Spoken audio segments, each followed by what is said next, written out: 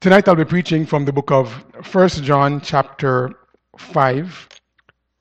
1 John chapter 5 as we wind down to the end of this wonderful epistle in the Word of God. And I trust that your heart has been strengthened and challenged to love God more and to be more like Him each and every day. Tonight I'll be reading verse 16 once again, and I'll read verse 17 here tonight. 1 John chapter 5 and verse 16. The Bible says, "If any man see his brother sin a sin which is not unto death, he shall ask, and he shall give him life for them that sin not unto death. There is a sin unto death. I do not say that he shall pray for it. All unrighteousness is sin, and there is a sin not unto death." Let us pray. Father, we thank you once again for the privilege we've had to gather here tonight. We thank you for the privilege of prayer. We thank you for the blessing of your word as well. And as you speak to us, I pray that you would use your word to challenge our hearts and to strengthen, to guide, to comfort wherever needed, that your will might be done in every heart and in every life. Dear Lord, I pray that you'd give me the words you'll have me to say. Thank you for how you minister to our hearts time and time again. And I pray, dear Lord, that in every aspect your will would be done. Cleanse me of sin, empty me of self. Fill me with your precious Holy Spirit, that I may preach what thus saith the Lord, and that in everything that's said and done you will be honored and glorified. If there's someone under the sound of my voice who does not know you as personal Lord and Savior, may tonight be the night of their salvation, and that every believer would be challenged to take a closer walk with you. Take full control. In Jesus' name I pray. Amen. Thank you so much for standing. You may be seated. By way of introduction, I'd like to read an excerpt from an article that I came across online entitled "Ears, the New Fingerprints?" And that's a question mark. And it was written by one Tara Gostella. I quote, it says, "All ears are the same, right? Wrong. Ears are actually unique to each and every person. So much so that they are comparable in uniqueness to the fingerprint. Research has even suggested that ears may be a more effective identification tool than a fingerprint through the use of a new image ray transform technology. This technology shines beams of light onto the tubular features of the outer ear, creating an image from the way the light reflects off the ear's curves. What makes the ear so unique? One's ears are fully formed at birth and age gracefully over time, making them an ideal body part to confirm identity. Fingerprints can change during the development of calluses from repeated labor, which can make them less reliable. In almost every crime scene TV drama, you're likely to see characters dusting for fingerprints. When will we see them dusting for earprints? Well, I guess it's a lot less likely that your average criminal is pressing an ear against an object while committing a crime. Yet, in 1998, the first murder conviction on the basis of ear identification occurred in England. The convicted suspect pressed his ear up against a newly washed window in the house where the murder took place to listen for movement. Airports regularly also use biometrical facial recognition programs for their security programs. The addition of earprints to this type of security could also prove a valuable way to identify travelers as well as any potential threats. As I read this article, I continue to be amazed at how uniquely you and I have been created by Almighty God. Amen. The Bible says we are fearfully and wonderfully made. Physically, we are all unique. There is not another person who has been created in human history who is identical to you. But here's something else that we ought to be mindful of as we think of God in His wisdom, as He has made us with all of these unique characteristics and features and traits. That while we are also physically unique, it's important that we understand that for those of us who name the name of Jesus Christ, in being born again, that God has also created spiritually unique beings. Just as we have different characteristics that identify us. We can listen to a person's voice and know who that person is. We can examine their fingerprints. We can look at their facial features and know who we are speaking to. But there are some correct characteristics as well, my friend, that are given to us as children of God that ought to be evidences and proofs to identify us as children of God. I call this a Christian signature. Just as a signature identifies us, a signature provides proof and evidence that we are the one to authorize or to authenticate a particular document. God, in His wisdom, has given within our spiritual DNA characteristics, spiritually speaking, that ought to let a lost and dying world know that we are, in fact and indeed, children of God. Let the church say amen. Amen. John, one of Jesus' 12 disciples, deals with this matter throughout the book of 1 John, and we've been looking at this expositorily for quite some time. But here in chapter 5, he culminates this epistle with what I see in these verses are a number of proofs of salvation. It's as if he summarized and John, and under the inspiration of the Holy Spirit, takes these evidences and closes out this book with these proofs. And we've been examining them for some time now, but I want us to just look at the one that we started looking at in verse number 16, which is so critically important. And God has given us this trait, this characteristic, this spiritual feature, if you will, as a result of our salvation. And my friend, it is that we ought to possess concern about sin. Amen? Last week we looked at one aspect of this concern in the area of accountability. Accountability. You would recognize that in verse number 16, John writes and he says, if any man see his brother sin a sin which is not unto death, he shall ask. Wow. I don't know how many churches you have members who are willing to ask someone about a sin that they commit. But my friend, John here is not talking about being nosy. He's not talking about being condemning. He's talking about having a sense of accountability among the brethren. Why? Because there's a realization, there's an understanding that sin affects all of us. And whether it is practiced individually or not, the sin of an individual who's a part of your family in Christ, my friend, it affects all of us collectively. The Apostle Paul spoke to this so very clearly in 1 Corinthians chapter 12. I want us to turn there just by way of review because it would help us to understand why we ought to have this concern.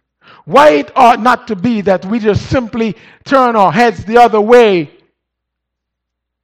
when it comes to this matter of sin in our own lives and in the lives of others. Look at 1 Corinthians chapter 12, very familiar passage to most of us.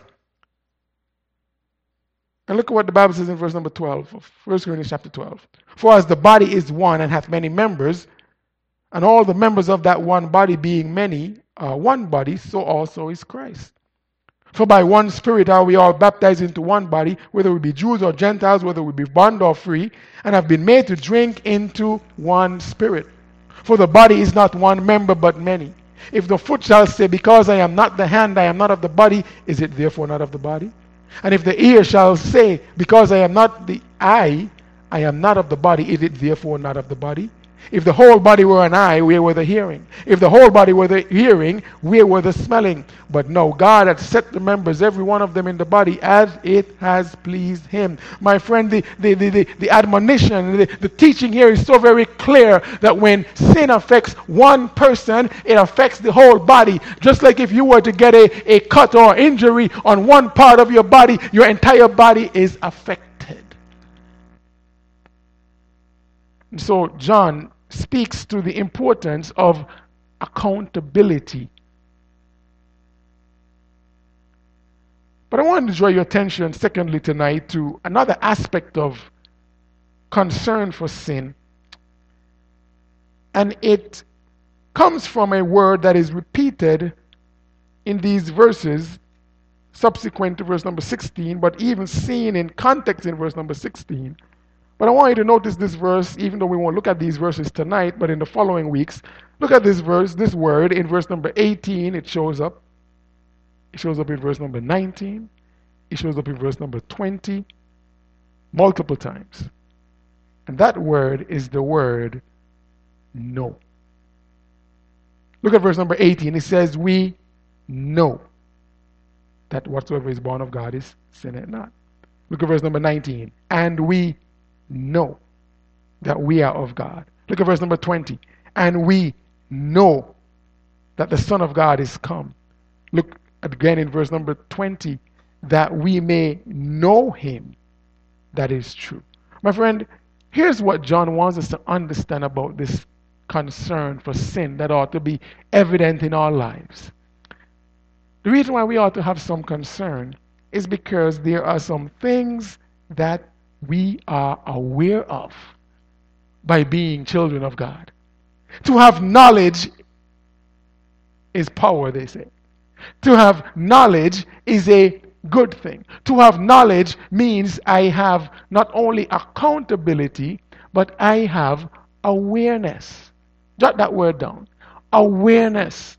We ought to have some concern about sin because there are some things that we've been made aware of when it comes to the power of sin, the devastation of sin, the reality of sin.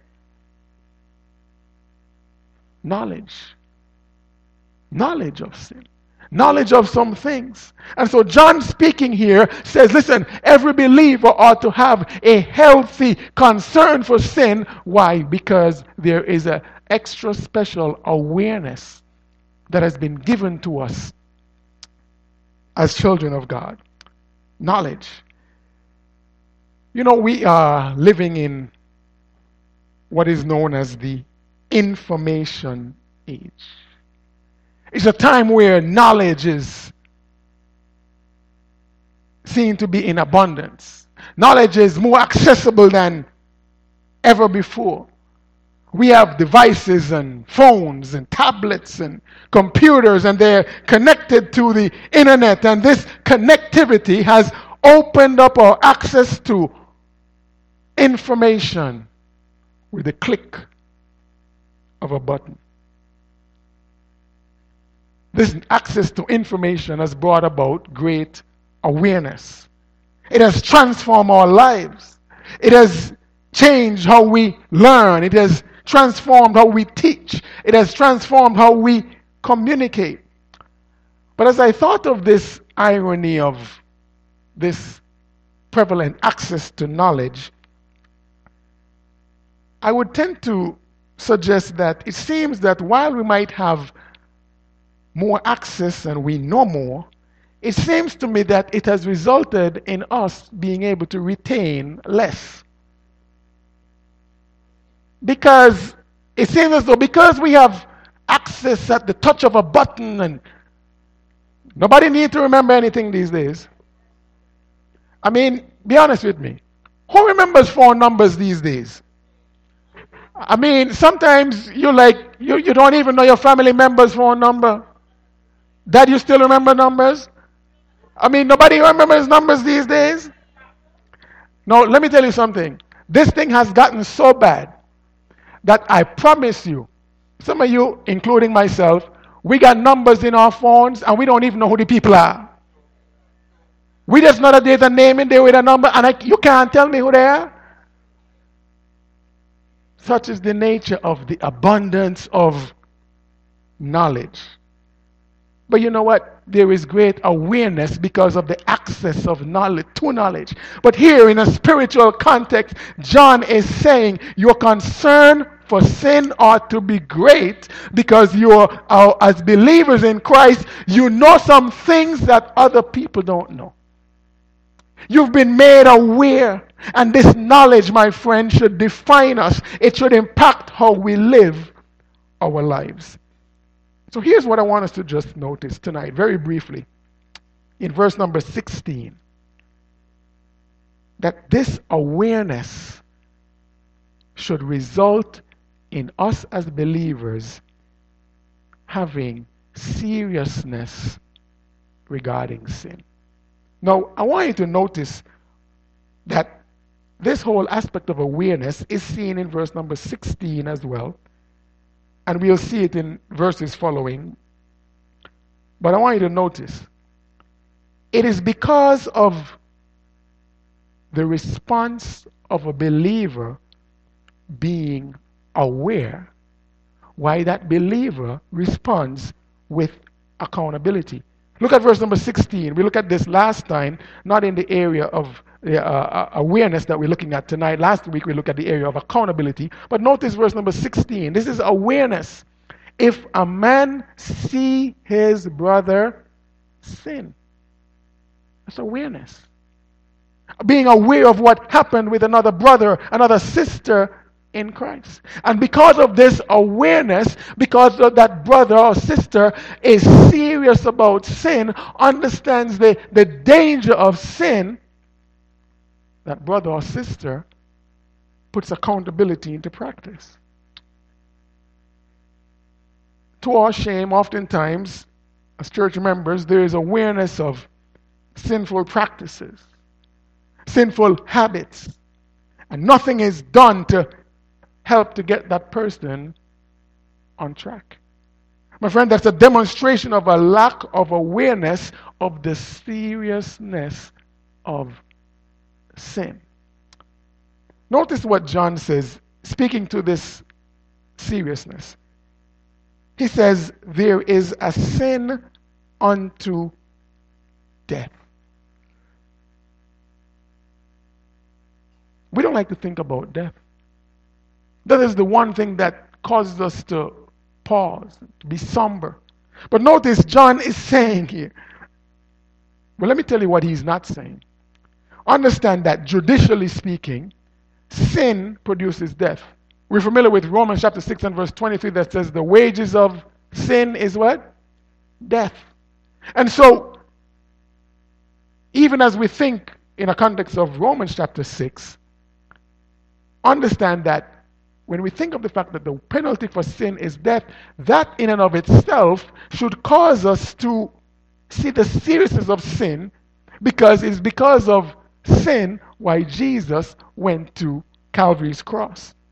But in John chapter 5 and verse number 16, John is not speaking in terms of the judicial penalty for sin, which is death for all sin, but he's speaking here to the consequences of sin in terms of chastisement. Now, remember and recall with me, you don't have to turn there, but in Hebrews chapter 12 and verse 6, the Bible says, for whom the Lord loveth, he chasteneth, and he scourgeth every son whom he receiveth. Now, we could think of this in our own local judicial system, that there are capital crimes that receive capital punishment. Now, capital punishment is simply paying with one's life, the death penalty. But there are other lesser crimes, so to speak, that would receive a lesser sentence, a lesser punishment. But what must we understand about sin when we think about its seriousness? What does John want us to really grab here? My friend, he's speaking to the consequences of sin. Sin has consequences. And John is admonishing here that understand that sin, rather, the death rather, can be the consequence of sin by way of chastisement, by way of punishment, so to speak. Let's use the word chastisement. Now, let me give you a few examples in the Word of God that I know you're familiar with. Sin unto death, meaning where that individual sins and God says, you know what? Death is the consequence of this sin. Ananias and Sapphira. Acts chapter 5, verses 1 to 5. That was a sin unto death. They had no idea that when they entered and lied to the apostle Peter, that would be the last lie they told. Boom. Drop down dead. Sin unto death, 1 Corinthians chapter 11 and verse number 30. We mentioned this when we observed the second ordinance, the Lord's Supper. Saints who degrade the significance of the Lord's Supper don't take it seriously. Paul says there many are sickly among you and many sleep. That's many are dead. Sin unto death. The Apostle Paul speaks in 1 Corinthians chapter 5 about the unrepentant sinner. That if that one did not seek to repent, he says, to deliver such an one unto Satan for the destruction of the flesh, that the spirit may be saved in the day of the Lord Jesus. What was Paul saying? Paul was saying, listen, this person who does not want to get this sinful practice right, by way of discipline, deliver that one over to Satan for the destruction of the body, that eventually that person will commit a sin unto death. Now notice in each of these examples, understand that there is not a specific sin that's mentioned. There is not a particular sin that, if this particular public known sin is done, it might be a sin unto death. It could be a sin of the heart. And what John wants us to understand here, my friend, tonight, that when it comes to our awareness, we must have a realization of the seriousness of sin. If you look around at our world, you look around at churches, you look around at people in general, you must agree with me that sin is taken so lightly. That ought not to be characteristic of a child of God. We ought to realize that there are consequences. And here's the other thing to realize, that not only are there consequences, but as I've been alluding to relating to this sin unto death, understand that what John is saying here, that when we sin unto death, understand that the result is conclusive. What do I mean by that? Notice what John says here. He says, there is a sin unto death. I do not say that ye shall pray for it. Now, to understand what John means by this statement, you have to go back in verse number 16 at the beginning and notice that he says, if any man see his brother sin a sin which is not unto death, he shall ask and he shall give him life, right? In the scenario where it's not a sin unto death. In other words, John is saying, But I don't know exactly what sin it is. I don't know what sin is sin unto death and what sin is not unto death. But if it's a sin that's not unto death, a brother or sister can intervene and try to get that person back on course and give them life. But he's saying here that if it's a sin unto death, guess what? Prayer can change it. Isn't that scary? That if the person sins unto death, it is conclusive. It doesn't matter how much time you appeal, how much time you pray, how much time you wear out your knees. He says if there's a sin that the person is sinning unto death, the act that's going to be brought about is conclusive. Death is going to be the result. Now it makes me wonder, how many times have we prayed futile prayers because the sin that has been committed is a sin unto death? In other words, God is saying there's no turning around, there's no turning back. This, my friend, is not meant to scare us or for us to figure out which sin is unto death and which sin is not. It ought to bring us to a realization, my friend, that sin is serious. That's it. And so because there are consequences, because it can be conclusive, it ought to cause each and every believer to act with caution. Caution. Caution regarding any and all sin. Notice the context here does not speak to any specific sin,